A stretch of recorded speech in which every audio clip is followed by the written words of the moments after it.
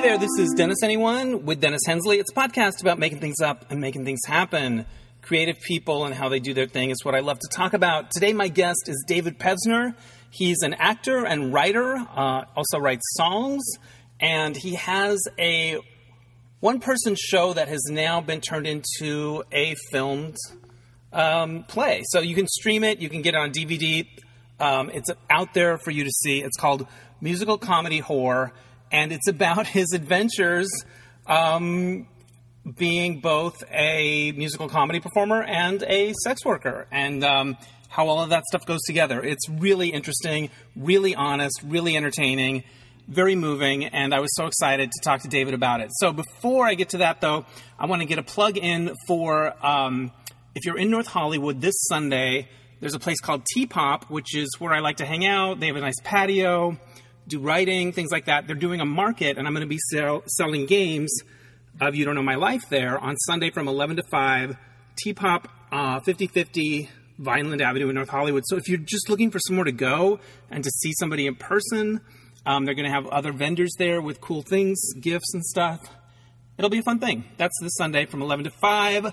Also still hosting the virtual games online. If you could use that to bring some of your people together, hit us up at youdon'tknowmylife.com. All right, that's enough for the plugs. Here is the interview with David Pevsner. Joining me live via Zoom from Los Feliz, David Pevsner is with us. Hello, Dennis Hensley. How are you? I'm great. Good. You sent me the link to watch your show, and I really enjoyed it, and I have a lot of questions. It's a live taping of the stage version, and where did you do the stage version at? Because it looks really good.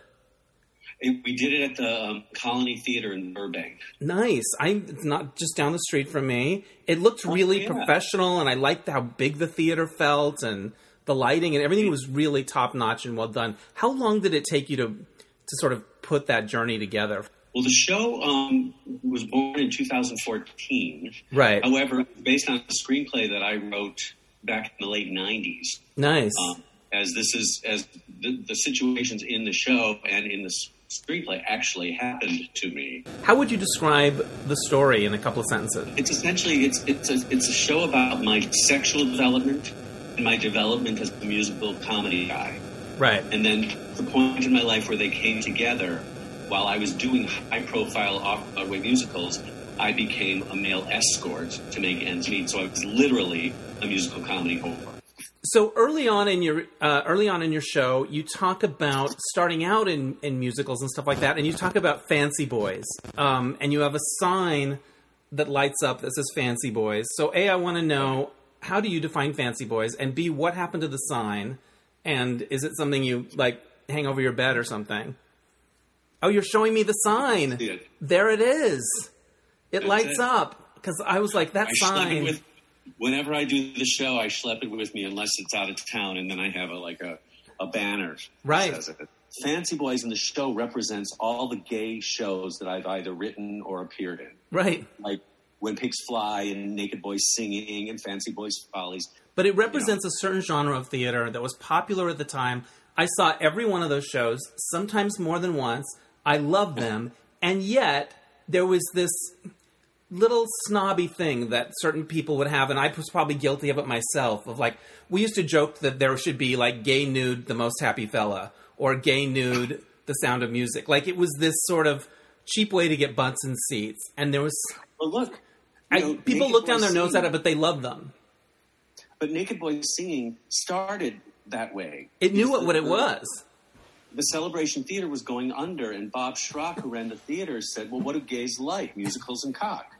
So right. we decided to put the show together. It's so true. And that was my opportunity to take some songs that I had written that were just kind of like dirty, funny little poems that I kind of put to music. And I found out about the show and through a guy named Marty Casella, who's a friend of mine from New York who lives here now. And he said, get your songs to Bob Schrock. They're doing a show. I was like, well, my songs are kind of dirty. I said, what's it about? He goes, nudity. Holy shit. Right. So I sent my songs in, and they ended up using 3 of them, and that's how I got started. And as I say in the show, doing that and doing When Pigs Fly and writing for Naked Boys Singing, I got kind of a reputation of the kind of gay, naked, off-Broadway actor. Right. Party. I had done Party. Right. Off-Broadway, where I took my clothes off. And so I kind of got this reputation. And I was like, I'm fine with it. My boyfriend at the time was not, and had that judgmental kind of like, oh, you're the worst. Oh, that's Corey. We're going to get to Corey. I have thoughts about Corey that you tell in that thing. But was it fun to do those shows? Loved it. Yeah. There's something so wonderful about not hiding who you are. And yet, I think that the ones I did were kind of the Cadillacs of that genre, because Party was a truly, truly funny show. When Pigs Fly was artistically and humor-wise about as good as you can get. And Naked Boys Singing, even though, down the line, it wasn't the greatest stuff in the entire world, people loved it. Yeah. And I'm very proud of my songs for that show. And you still get, like, residuals and stuff from royalties from that, right? Yeah, I mean, Naked Boys for a while was like ka-ching, ka-ching, ka-ching, because it had productions, all over the world. Right. So that was great. But now I think I get a check maybe once a year. Yeah. And now, for sure, nothing, because of COVID. Do you get paid by the inch? That's just a crude joke. That's a dumb dick joke. Which, what? Right. We got to be willing to make them. I love them and keep going because I think that dick humor and ass humor and anything having to do with all of that, there's some funny shit that if people will get over themselves and get over their ew about it all, right, they would laugh. Now, when you sat down to write this, I'm sure in your head there's like the version, there's the version where I sort of infer and I sort of, kind of don't go quite there. And then there's the version where I really tell the stuff. And I feel like you went to tell the stuff. You're talking the way you describe the way you describe the encounters, the way you describe like what turns you on, like you're so honest about it. And I was like, this is why it works.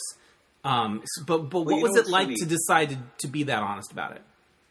There was no question that I was going to go there because to me, the extreme stuff was really funny. Right. Or really emotional or really touching. And this is what it's like. This is what it was like. And I think if you're gonna take people into a world, you have to tell them what it was really like.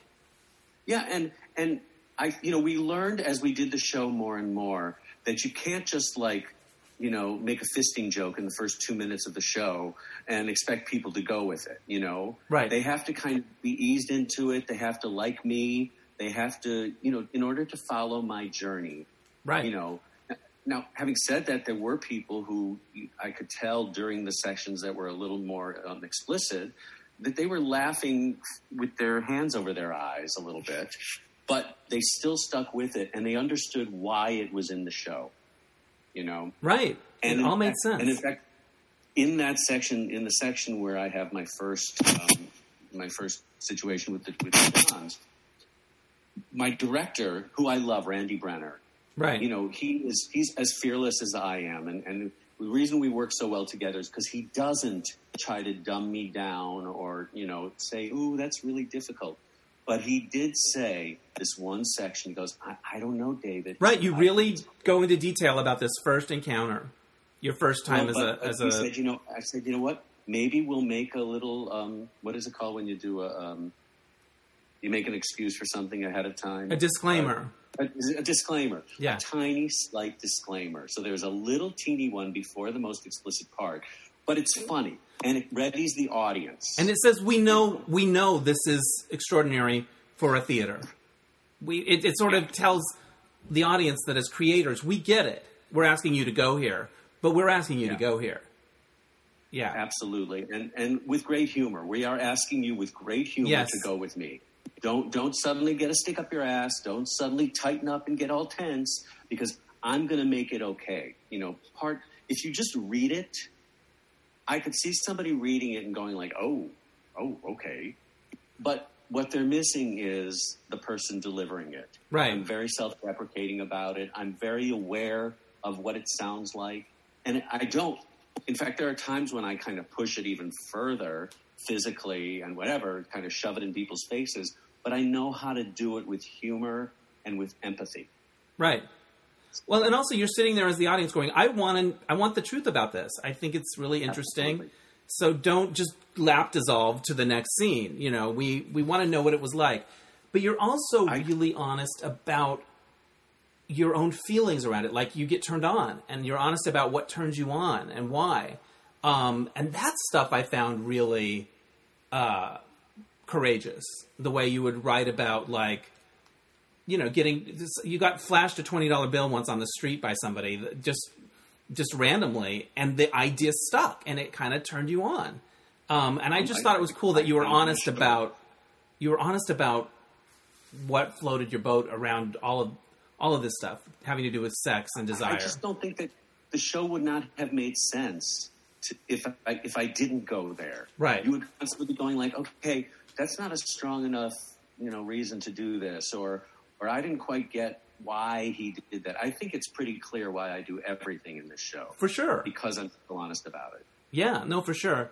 You talk about early in your career, you did some Broadway shows and tours, right? Like Fiddler on the Roof and things. And you got into working out. Because ever since I've known you, I've always thought you had a terrific body. And I remember seeing on stage, and just the torso was just like, that's fantastic. And you talked about going from, you know, normal performer guy to body guy. What was that journey like? Did you do it while you were on tour with a show? I did. The first tour I did was South Pacific with Robert Goulet. Right. And when you do a show, there's so much time. The only thing you have to be there for is the show. Right. And you're out of town. So everybody goes to the gym. And there was a guy in the show who was one of the Seabees who had he was like 6 foot tall and bodybuilder body, and he was just the nicest guy. And I said, can you help me? Like, you know. Right. So he kind of took me under his wing, and I read all the muscle magazines, and I would go to the gym for like 3 hours a day. I don't even know what I did for 3 hours a day. Right. But it kind of changed my life. It kind of brought me this body. I was a skinny, not shy, but like ashamed. I was ashamed of my body. Right. You know? I didn't like being in a dressing room where I had to change with other guys. Right. Because I was ashamed. And this kind of brought me to this place that I had always kind of fantasized about, having this body. Now, of course, mentally, it went many places for me, and some of them were not very healthy. Right. And I started judging other people based on their body. Yeah, you describe yourself as a body Nazi at one point. But what's it like when, you know, and over a period of months, you go from nobody's looking at me to people are looking at me? That feeling must have been exciting as hell. I loved it. It was something that whenever I would watch TV shows, and I watched a lot of TV, 24 hours a day, I would look at these movie stars and these TV stars who were just so hot, and I'd always be like, I'm never going to be like that. And I wanted to be an actor. Right. So I just thought I would be like the ugly cousin, and that's what I was going to be. When I changed physically, what it gave me was confidence. So many times during my life, I remember thinking, if I just figured it out and got a hot body, then everything else would fall into place. Like, if some 20-year-old gay guy just showed up here and said, what do I need to do to find success? Part of me thinks I should say, you know, find a good group of friends, keep your feet on the ground, all these sensible things. And the other part of me says, just get a hot body, nothing else matters. So... Well, the thing is, though, that what I learned, and for a while there, all my self-esteem was in my biceps. So that's not healthy either. Right. So it didn't. It's balance. It didn't make you feel whole. It just gave you a different compartment. It gave me and it was challenged by that relationship that's in the show. Yes. You know? Let's talk about Corey. Now, first of all, there is some chorus boy shaming that happens with Corey, and I think chorus boys are next to gods. I feel like I want them frolicking everywhere. But this particular boyfriend of yours was a little down on that whole idea. He looked down on chorus boys, which I don't understand. Yeah. Well, he kind of referred to me as, you know, essentially as a chorus boy. No, he didn't. But all of his friends who were meeting me kind of referred to me as the chorus boy. Right. And look, I think Chorus Boys... That's a compliment. Sometimes when I'm in a show and there's... Holy shit, they're so fucking talented. Right, and they're so cute. And they're so cute. They are. Right. There's nothing bad about a chorus boy. Yeah, if you said you're nothing but a chorus boy, I'd be like, really? You say it again. I love that. But they meant it in a very disparaging way. And that was the other thing with him is that, even though I was in this high profile off-Broadway show and I had been working a ton, I still felt like he thought I was a hack because I did some of the gay stuff and because, I had a body. Right. There was just stuff that I was like, I am not presenting this to you. I don't know where you're getting this from. But I didn't understand the concept of it's not about me, it's about you. Yeah, that's interesting because as I was watching it, I was like, oh, Corey's jealous of you. He's jealous that he doesn't have that card in his deck. I didn't realize at the time that it was projection. Right. And that it really wasn't about me. I couldn't see it. All I knew was I'm failing at this relationship. I'm not a good boyfriend. I'm the worst. He doesn't see me that way. And what am I going to do? When it really had nothing the fuck to do with me. Right. Is he still around, this particular person? He is. And I know that you said that he wasn't thrilled when you were writing a screenplay about this. Does he know about the show? Do you use his real name? No. Yeah. No. I kind of masked things a little bit so that it throws people off the scent. Sure. But you were... It's not... Look, I don't really... It's not that I don't care. I do. I feel like if there's something you can do with somebody who you have odds with, I'm not the type of person who's like, well, I'm just going to do this and fuck them. I was very thoughtful about how I was going to portray, not so much portray him because the portrayal is very true to what happened. And so he did the deed himself, so you come away from it feeling a certain way about him. But there were certain things technically about him that I could adjust a little bit that really had no bearing on the story. Right. You remember the exchanges very well. Did you ever keep a journal or anything like that? I did for a little while, but the exchanges really came, and I've also written a book, which I thought this is going to be impossible because my memory is so shitty. But when I get into that place where there's no distraction and I'm really sitting and writing and getting in the situation, then I go, oh my God, I totally remember that. It's like channeling, and so things came back to me much better than I thought, because to me, they were important exchanges. I think every exchange I have in the show was a very important exchange in my development. Well, yes, and they're memorable because they affect you, and you remember every word they say. Of course I'm going to remember it. It cut me down to this big, I'm going to remember exactly how he delivered it because it was traumatizing. Or in the situation with the pimp, some of that dialogue was like, oh, I can't believe I'm having this conversation, and remember, I had this as a film just like a year after all of this happened to me. So it's not like I had to go back 20 years to remember the dialogue. A lot of the dialogue I had already written, Right. So it was just a matter of being able to kind of edit it and, zhuzh it a little bit when it needed to be. Right. But as you were saying earlier, it's different than having a screenplay document. Say, hey, look at this. It's different than standing on stage and saying, this is my story, this is what I did, this is what it was like. What was it like the first times you performed it in front of an audience? I think I was a little nervous, but there's a little bit of persnickety elf in me that's like, I can't wait to tell this story. Good. Let's see what you have to say about it, kids. I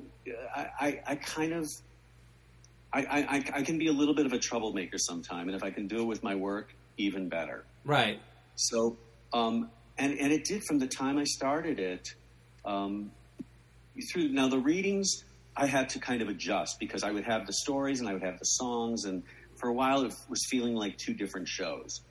But over time, when I finally got to that place where everything was melding together and I killed the babies that shouldn't be there, right, and I focused the show more about sex, suddenly it had resonance.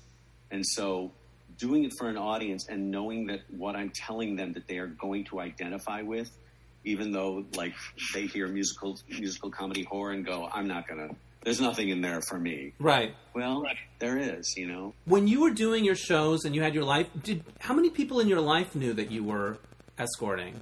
Did anybody know? Not many. Yeah. I think when I gave the screenplay to people to, you know, in my mind, I remember a friend of mine said, just pretend it's a story. If people ask, just tell them it's a story and it's based in truth, but it's not true. And of course, I'm so detail oriented in it that like they knew, you know, people that I would give it to. But I didn't really speak about it except to my very, very close friends. It wasn't until I actually started doing the show in 2013, 14, that people would be like, oh, well, this is telling me more about you than I ever knew. Yeah, and like I've known you for a long time, and we've been friendly, but I had no idea. So when I saw this, I was like, oh, okay, good for him, you know. How often, when you would go to a client's place, were drugs and alcohol involved? Because in the big first encounter, that's a big part of it, and I was wondering how much of that you would see. Very little. It's funny. I know that that there were guys who were doing, you know, who were escorting, who got involved in drugs and other stuff. Maybe it's because I was older. Maybe it's because I made that the two people that I worked for who set these things up for me really tended to screen people a lot, and they had regulars. There was only this one situation that's in the show, and then maybe a couple other times where I was like, no, I don't do that. You know, you can do it, but I don't do it. Right. And it was always a positive experience. That's amazing. You know? Judging by what you document in the show, you're always able to deliver, always able to perform, which my hat is off. That's fantastic. Well, you know, it's one of those things where, and that's part of what the show is about, that you kind of have to look at these guys in a different way than you normally would, or the way I did, because I was such a body Nazi. Right. How am I going to get physical with someone who doesn't attract me necessarily? Right. And what I really learned to do was look at the guy as more than just a shell, you know? And I'm a caretaking kind of guy anyway. And when I do a job, I like to do it well. Right. And I love sex, and I love getting, you know, exploring sex with people. What was not to, and making money doing it. Right. It was for a while, it was actually like a perfect job for me because I did it my way. You know, I didn't like get fucked up and go and, you know, let everybody do everything to me. I was pretty specific about what I would do and what I wouldn't do. And it was just raves here, you know. I loved it. I loved the job, and I felt like I did it really well. Was there something kind of sneaky and fun about it? Like you're doing your show, you're finished, you're getting ready, and you're like, oh, I can't go out to eat. I've got something to go do, and just kind of the double life of it. It's like a spy. It was like a movie. It was like a movie. You know, where I had my little, because I've always been kind of a regular, nice Jewish guy. You know. That's who I was, and so doing it made me feel like, ooh, I'm bad, you know. Yeah. But again, I didn't take it just from face value. I really explored it and saw how it made me feel. And there were times when I didn't feel as good about it for whatever situation, but almost always it became about connection. You felt like you gave them something. Taught me a lot about connection. Yeah, so, you felt like you made a difference for the person in that moment, that you brought them something. Absolutely. Yeah. And there were times when they made the difference for me too. Yeah. You know, you would have that moment of connection, and you'd like the guy, and you'd talk about stuff, and then you'd leave going like, well, that was a real connection. That wasn't just, you know, sticking a dick in a hole. Right. Sometimes it was, and that was fine. Right. But it ran the gamut. There was no two sessions were the same. Right. And that was great. Would you ever have to go back to back, or did you always have a break in between? You know, would you ever do more than one a night? No, I don't. That may have happened. Right. But remember, being an older guy, I was less in demand. Yeah. So it's not like I had, 20 clients a week. I did not. Right. There's a relationship, I think, before Corey, maybe, I think it's a different person where Gus. You get Gus. You get naked together for the first time, and he asks you, "Does my body disappoint you?" And initially you say no, and then you are honest. It's heartbreaking because I think a lot of us relate to it, and yet it's honest. So I gave the script when I was trying to get the show produced. I gave the script to a fairly big Broadway producer, but I had worked for him doing a play from his partner. And he was very friendly, and I really liked him a lot. And I sent him the script, and he said to me, "David, I got to that part about the guy that you reject." He said, "And I didn't like you anymore." He said, I couldn't go with you the rest of the time. I said, "There's more to it than that. That's the point. You have to realize this thing about yourself that, okay, I've become more shallow than I think I need." That's how bad it was. It wasn't about going from point A to point D. Yeah. Point A was me being at my worst, and A to Z, you've got to have a gamut so that the journey is long and difficult. And if I didn't include that, I'm very self-deprecating about it too, and I'm aware. It's not like I'm going like, well, I was an asshole to him, man, fuck you. I don't do that, No, to me, it tells the journey that I need to get on. There's something.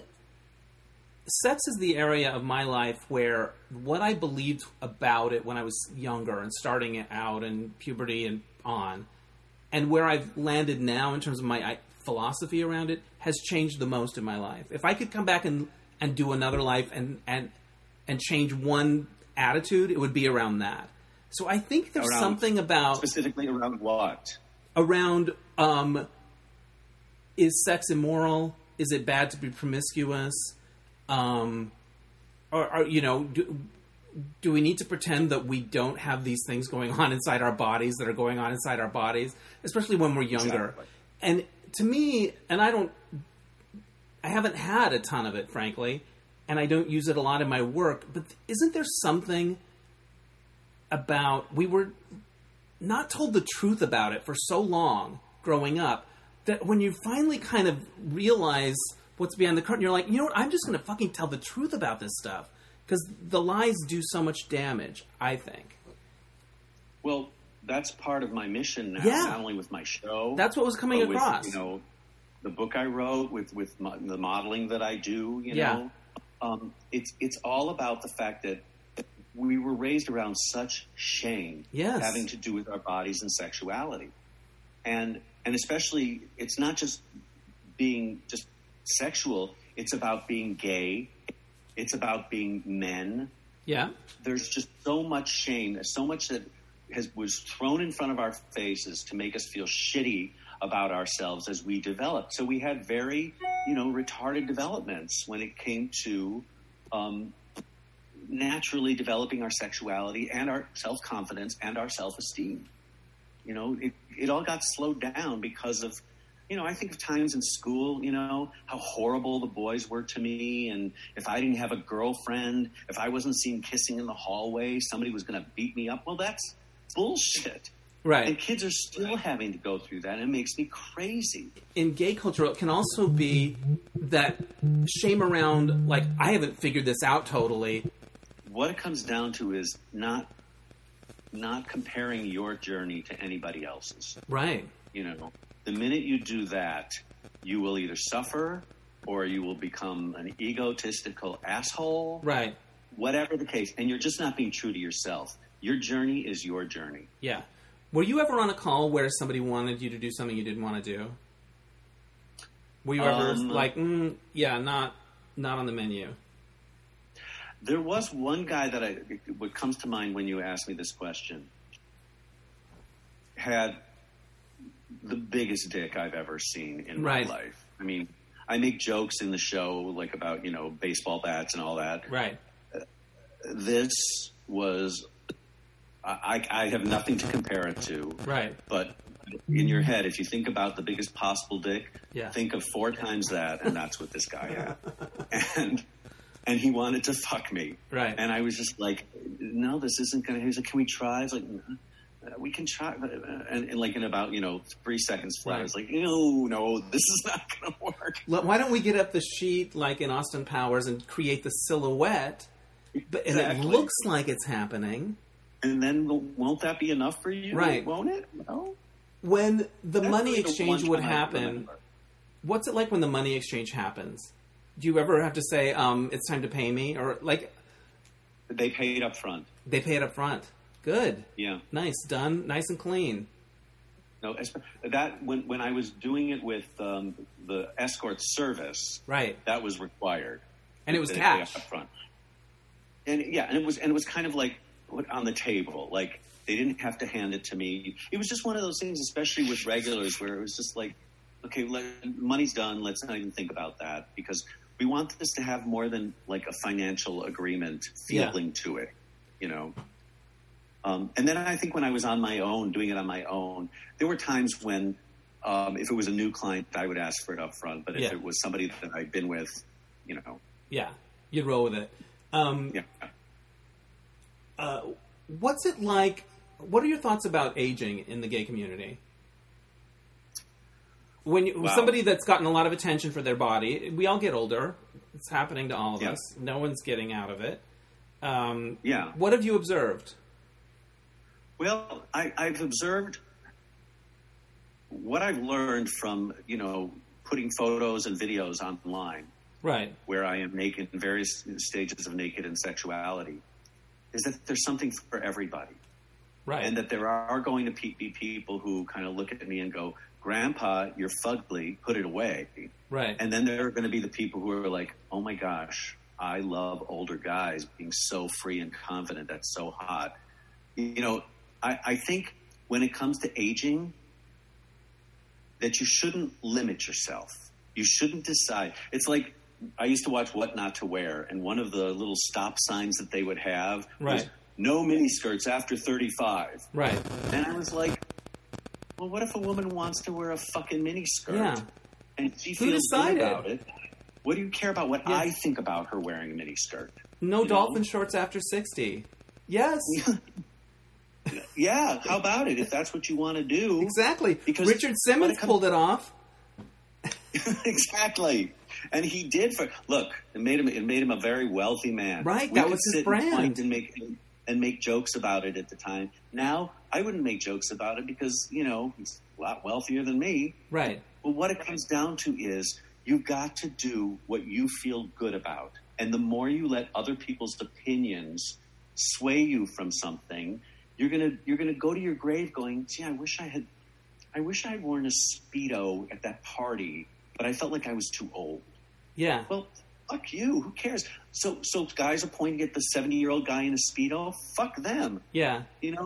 I remember being in Palm Springs once with a friend of mine that I'm not friends with anymore, and there was some older guys having brunch or whatever, wearing your various international males, meshy step-ins, whatever it is, right? Gay. Yeah, and my friend was like, ugh, if I ever wear that, if I'm like that when I get it, well, shoot me. And I'm like, I want to be that. I hope I'm that. That guy looks like he's having a pretty good time. And like, I had no judgment around it. I was like, good for you. But you got to do it for you. Yeah. When you start doing it for other people, then you're opening yourself up to all that judgment. And look, and I have total respect for people who are like, I'm 50 years old, I'm not wearing a Speedo anymore. But great. Yeah. Make your rules for you. And I totally respect that. But then when it goes into, and I don't think any other 50-year-old man should wear a Speedo, then it comes down to fuck you. Right. And seeing people express themselves fully and not give a shit is exciting. It's inspiring. It's important, I think. It's all about stepping away from shame, right? Stepping away from shame and being truly your authentic self. Right. I think it was Neil Marin. I remember I had met Neil Marin, the producer, and he knew me from Party.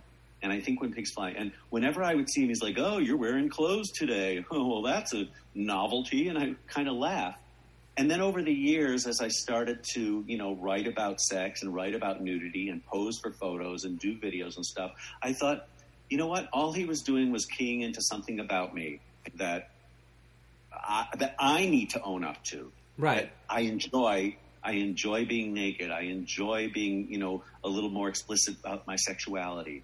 I really enjoy it. It feels good to me. I feel like when I do it artfully, especially, it opens up other people's eyes to their own sexuality. Right. It is. So I kind of, at the time, I was like, I do wear clothes. Yes, I do. Right. Take me seriously. Yeah. Exactly. And that's the other thing. I remember somebody saying to me, because I had a Facebook picture where I wasn't wearing a shirt. There were a couple of photos. And somebody messaged me and said, David, how do you think anybody is going to take you as a serious person if you put up photos like that? And I was like, okay, I almost don't know what to say to this, except if you're talking about serious as an actor, as a writer, then look at my fucking acting work and read my fucking book or my show. That's how you'll take me as a serious person. But if you have a problem with me standing there in a bathing suit, right, in a picture, and you think that this cuts into, what kind of a serious person I am, then that's your problem. Right. I can't. And having said that, of course, that there are appropriate times and places. Yes. Of course. But if it's something I want to do and I'm not hurting anybody, yeah, screw you, really. Now, I wish everybody would say that. Exactly. When you were escorting, did you know other escorts? Was there or were you just kind of like a freelancer on your own person? No, I was working with a couple of agencies. Right. And a couple of times they paired me with somebody. Right. So we would go into 3 ways, a couple of times. Yeah, because I always had a fantasy of being a go-go boy, but bonding with the other go-go boys and having nicknames for each other, like Pony Boy, and I didn't have that. You didn't have that with the other people. I didn't, and in fact, I remember the couple guys that I worked with. We had a great time. They were very nice, and then I never saw them again. Yeah, it was good. It was good working with you. It's like show business. It's a showman's, if you will. We did a one night performance in Ravenna, Ohio, and I'm on the plane the next day, and I never see you again. There's a few scenes, or maybe one scene I'm thinking of with you in the play and your acting agent at the time, and the way he was talking about appearing gay, being light in the loafers, all of that stuff that were part of the industry in the 80s, 90s, we're used to hearing. I feel like people don't talk like that anymore in those meetings because of... They do or they don't. I feel like they don't, or they don't get away with it like they used. I don't feel like you could say that stuff to an actor. I don't agree. I could be wrong. You know what I mean? Behind closed doors, you probably do. But you know how there's this sort of wokeness around. I know actors who were not seen for certain roles that they would be great at because their agent didn't think they were manly enough for right. it. Still, probably this week. Yeah.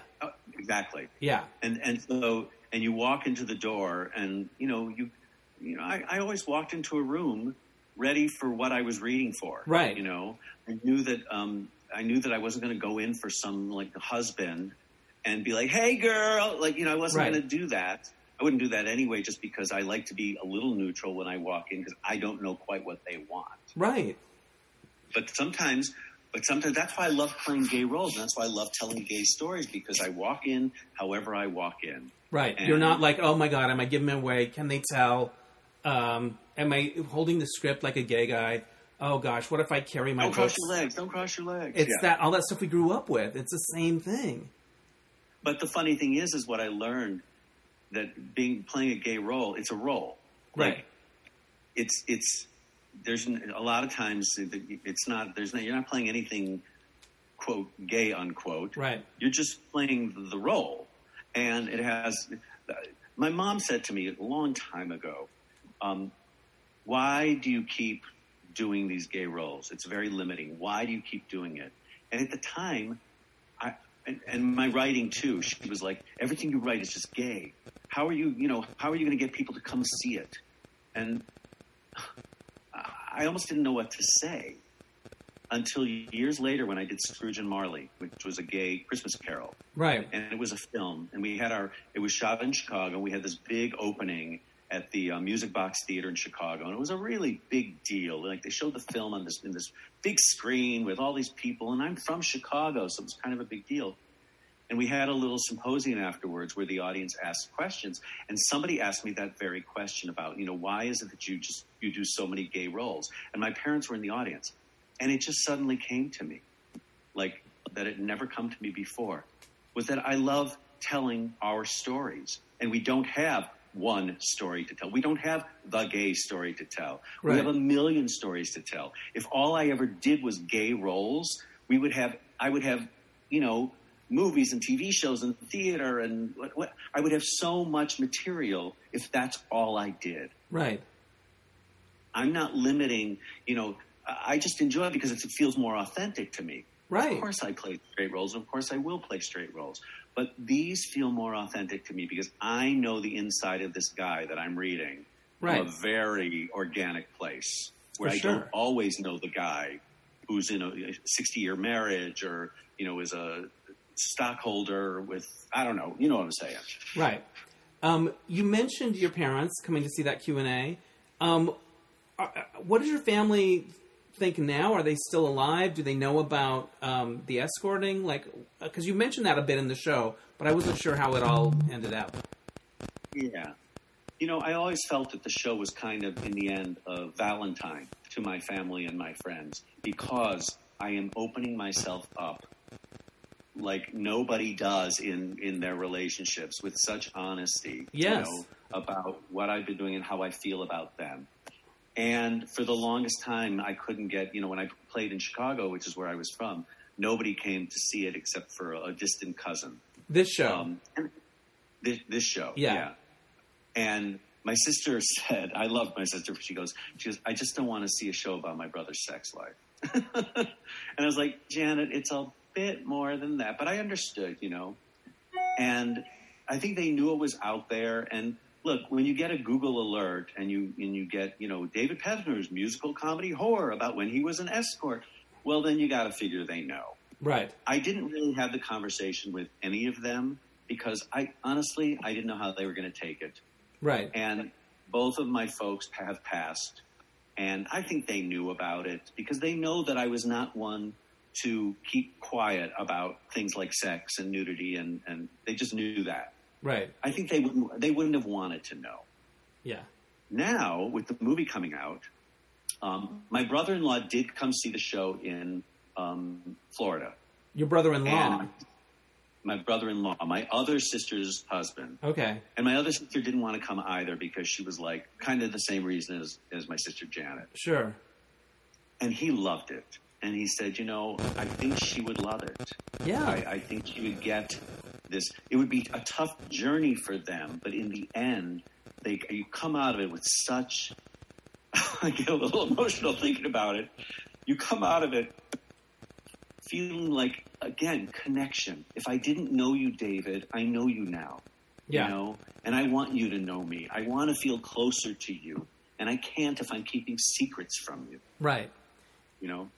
And so for the film, I actually did an email to everybody in my family because I have a lot of nieces and nephews and grandnieces and nephews.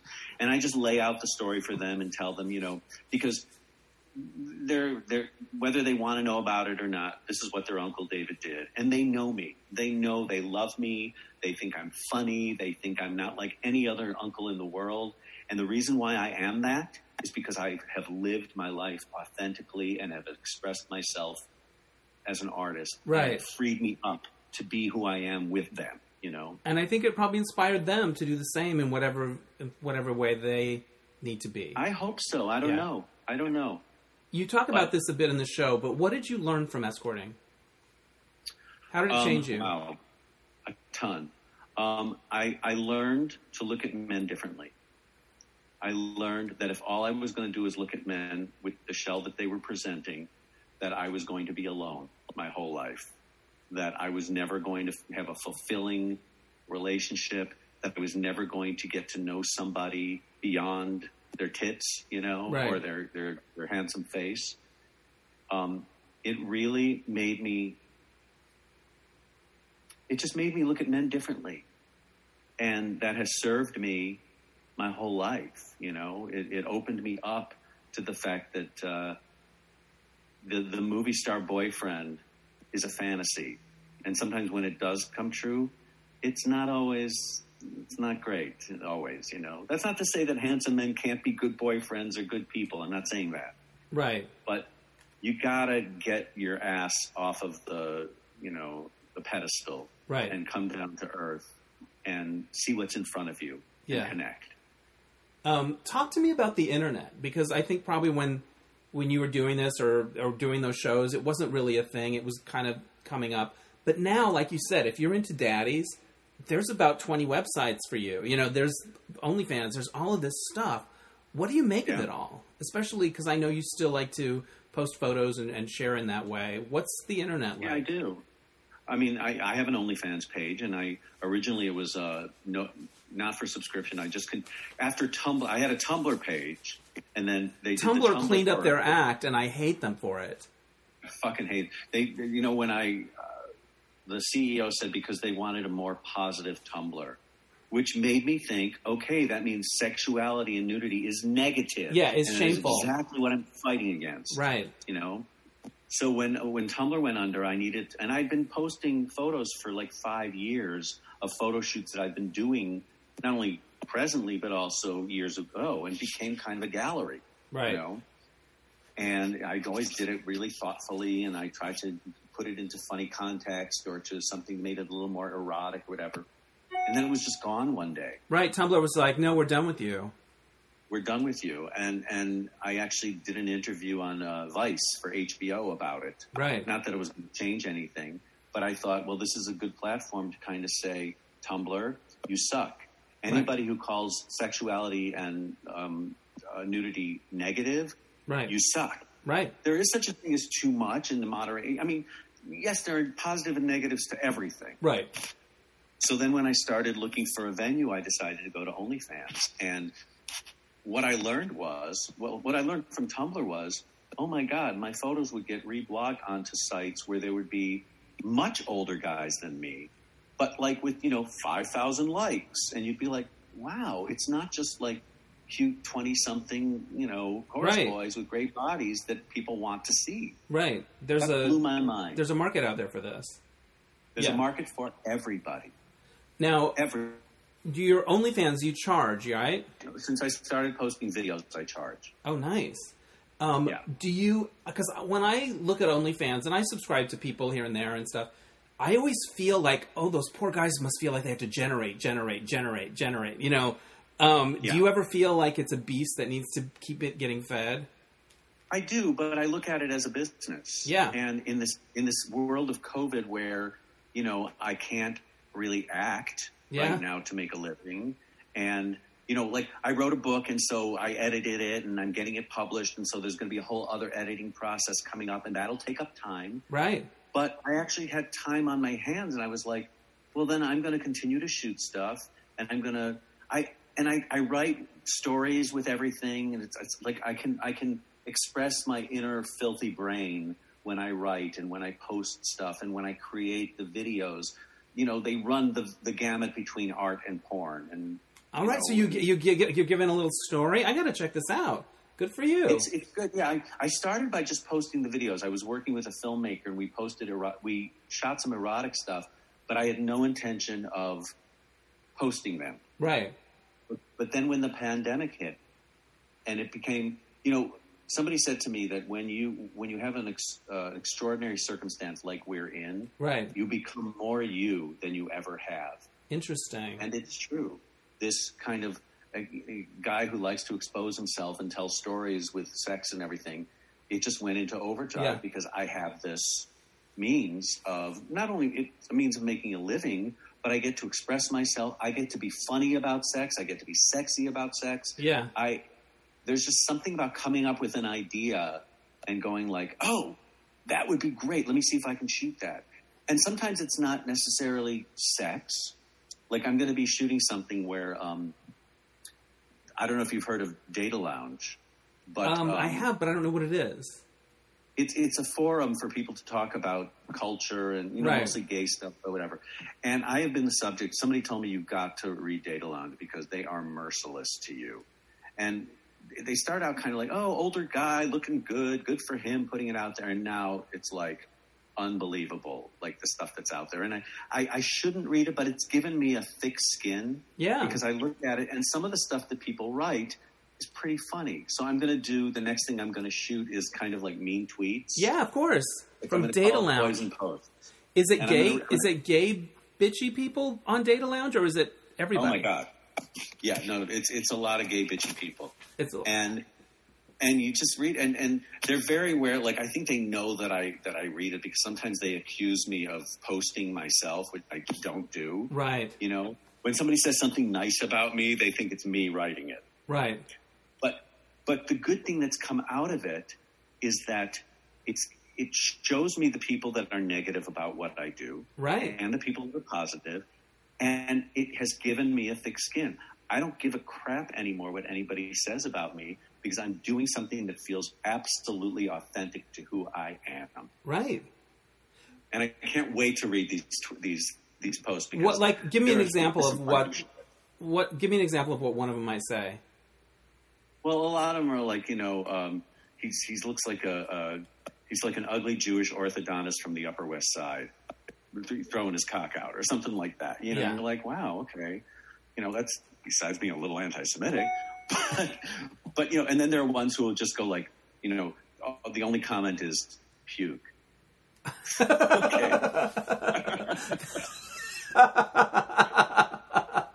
You have to laugh, right? The only comment is puke. You have to laugh. That might have to be the title of this episode of the podcast. I always pull one quote because there's something. Oh God, that's rough. Pukey old guy. Yeah.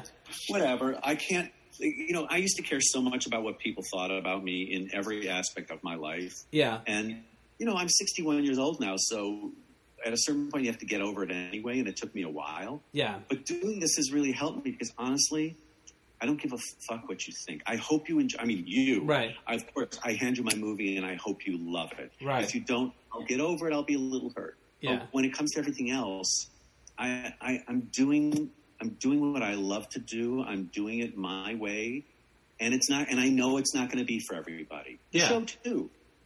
I like to think that, you know, anybody watching it who has an open mind is going to love it. Yeah. I want to mention the songs in the piece because they're really catchy and well written. How do you do your songwriting? Do you play an instrument? How do they come to you?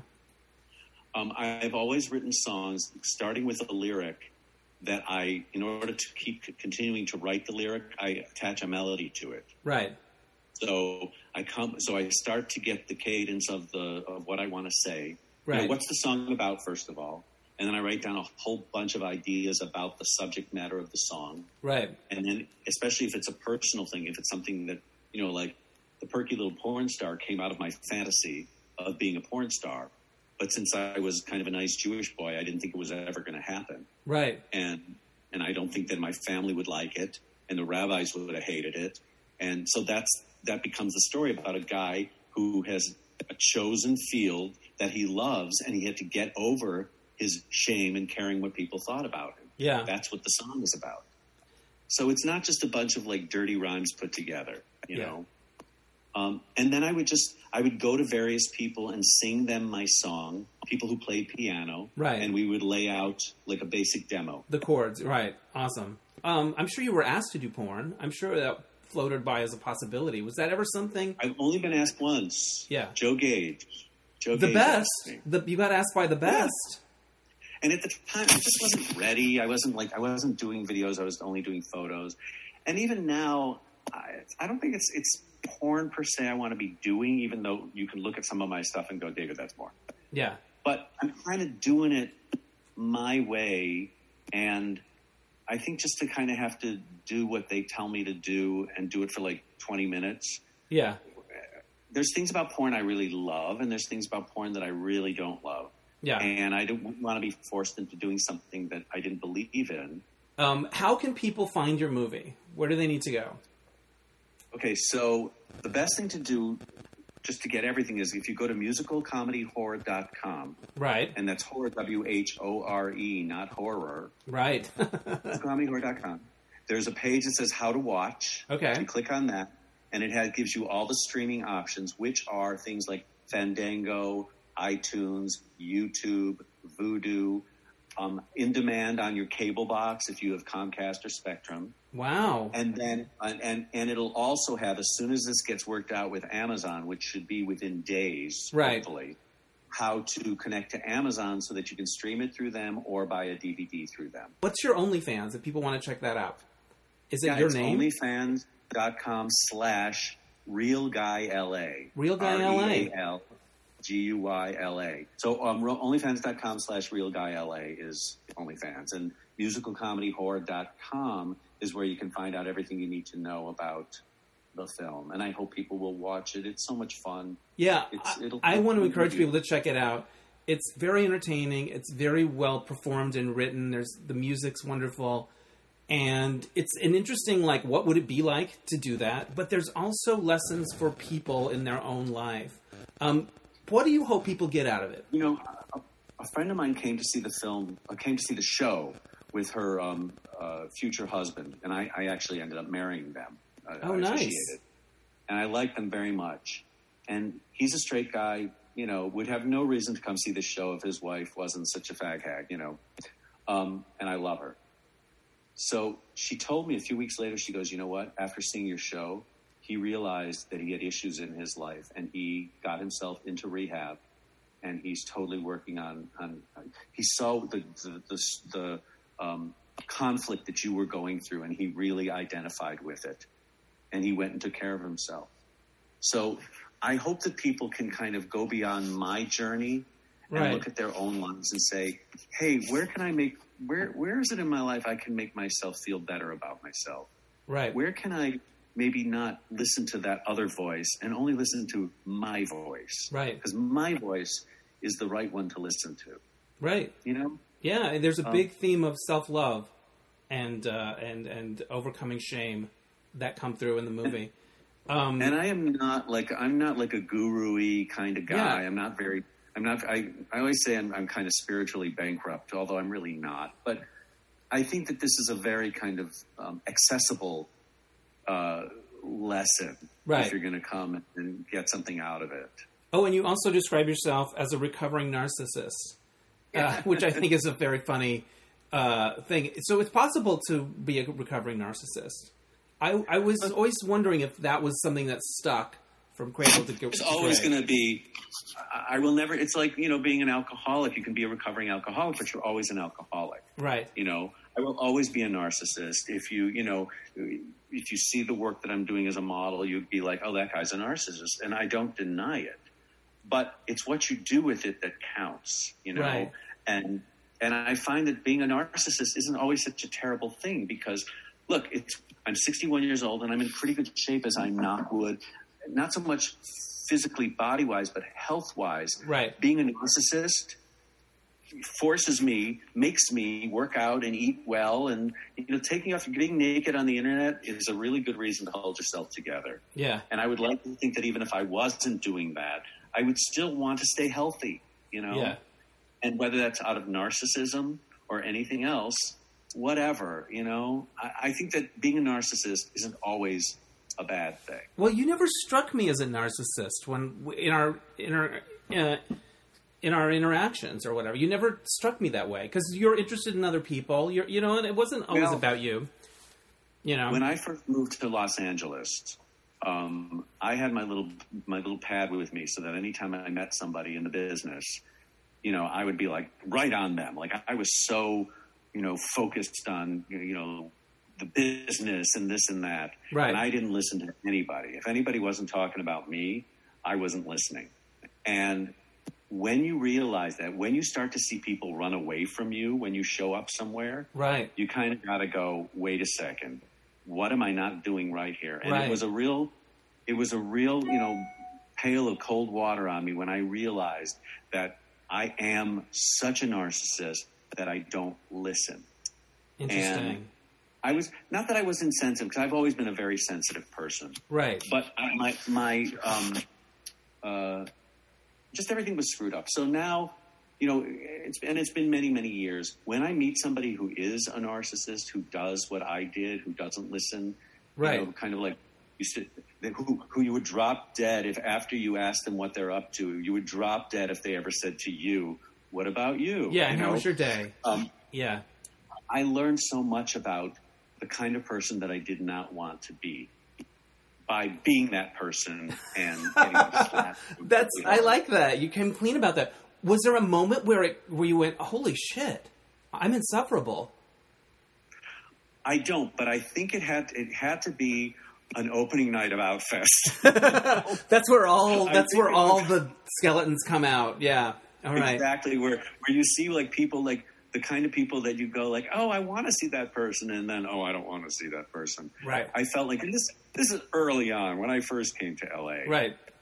I'm not saying that is the truth, but I'm feeling like, well, maybe it was somewhere where I was like, I don't feel a part of this. Yeah. Because I think I don't think it's them. I think it's me. Yeah. And it was me. It's never them. It's always you. When you realize in life, and this is something that, it's taken me a long time to get to, that it really is not about you in that everything's about you, but that when it comes to situations that you can change, you can't change them. You can't. Right. You can change you. Right. You can make a difference, and that changes how you look at the whole world. Yeah. And I'm so grateful that I learned that lesson when I did. Yeah. Because I just feel better about how I connect with people. And I do think people kind of look at me as kind of a caring individual, somebody who, you want around because I'll make you laugh a little bit or whatever. I don't want to be the guy that they run away from anymore. Exactly. Does not feel good. Yeah, that's not a fun thing. Do you have other social media or anything that you want to mention? Are you active? Do. I have, on Instagram, I'm DPEVs. Okay. I have 2 Twitter handles. Now, this is, again, where it gets kind of convoluted. I have David Pevsner Twitter, which is more my politics and my career and that. And then I have Real Guy LA, which is a lot of times where I post clips for OnlyFans. Right. And you got to drive those viewers. You got to do it. It's my provocateur side, and I got to get people there, yeah. Yeah. How often does OnlyFans pay you? Is it monthly? Whenever I set a minimum, right? That when it hits that minimum, I click on it and it boom, right into your account. I haven't, for all the things I know, people have had problems with it, and people have opinions about it, and this and that. Up till now, and I've only been charging a subscription since March. Right. Up until now, I've had the best time with it. I treat it really seriously as a business. I get great give and take with the guys who follow me, Yeah. I go through periods where there's a lot of people, and then I lose some of them, and then I get other people. And I think for me it's fun, and it's something I kind of always wanted to do, and I'm doing it in this period where I have time to do it. And you have total control over it. You're not working for somebody else. No, they take us a portion of what you charge, so you charge accordingly. Yeah. And I'm going to do it until I don't want to do it anymore. And and being the kind of person that I am, I would let people know a couple of weeks ahead of time so that they're not making a payment they don't want to make. Like, it's a business, and you want people to be happy. Right. You want to give people what they want, but you also want to do what you want to do. For sure. Have you been recognized on the street by somebody that likes your OnlyFans or has seen your nude things? Or do they ever say anything? Yeah. Yeah, and it's funny. They come really close because I think they don't want anybody to hear. Right. They'll come up and they'll come up really close, and I'll be like, "Hi," and they'll be like, "I really like your photos."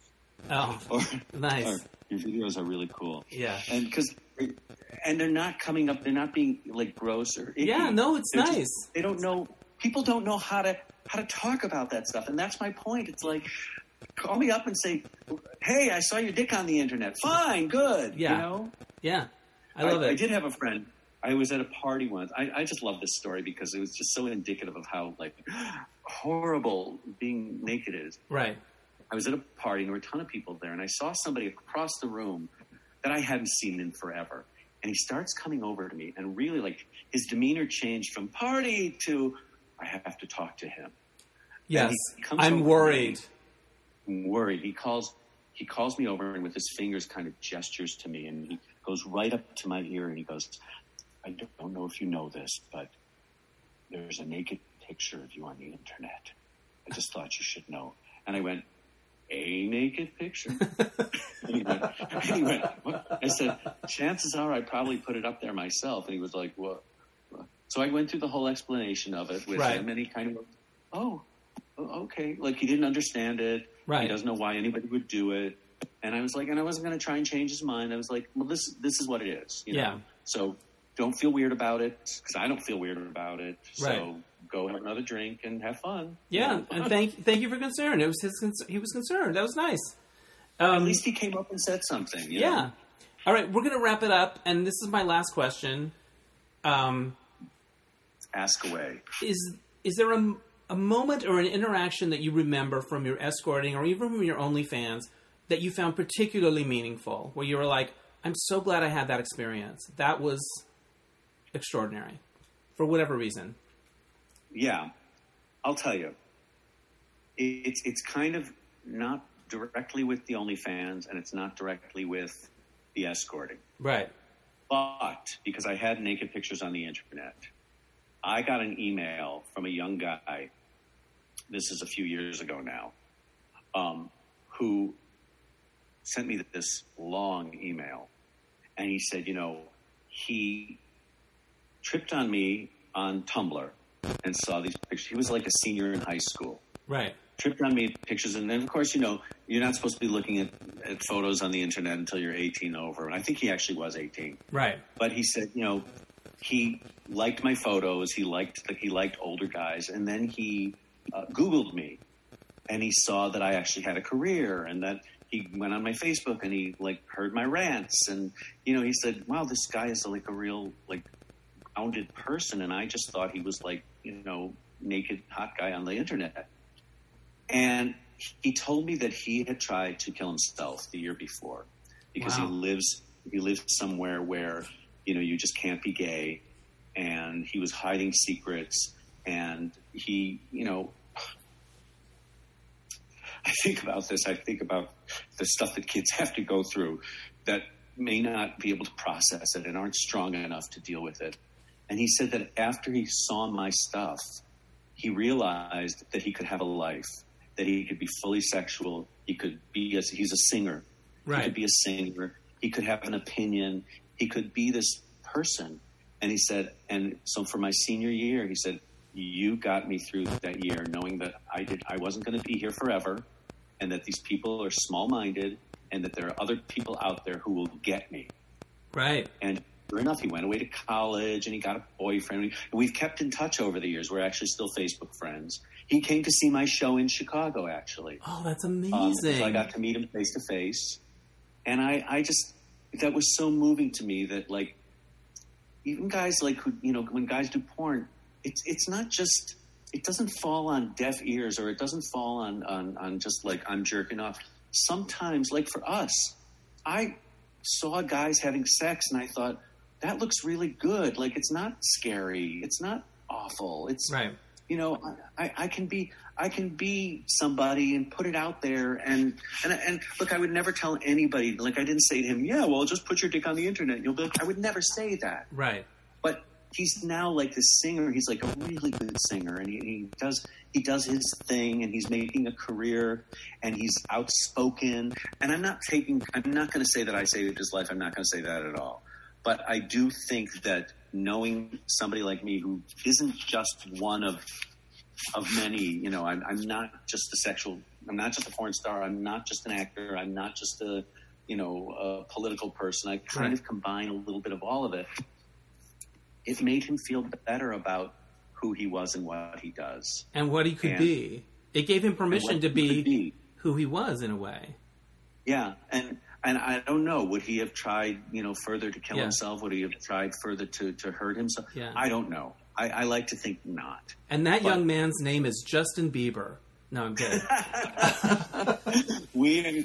I told him, don't get married. Don't, Justin. No, and then he didn't listen. Exactly. I don't know about the tattoos, but anyway, yeah. David, it's been a real pleasure talking to you. I'm so glad I got to watch the film. I hope everybody else watches it. There's so much there. It's entertaining, interesting, moving, and it'll make you reflect on your own experiences. So congratulations. Well, thank you. And I really do. I mean, it is hard to kind of like beat the drum and be like, watch my film. But, this film is my heart on a stage. And I just want people to enjoy it. I really do. Awesome. Thanks for doing the podcast. Thank you for having me. It was a ball. All right. Bye.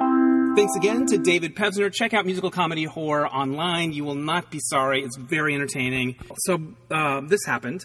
We did the Mismatch game on Zoom last weekend. It was our first time doing it on Zoom, and it went really well.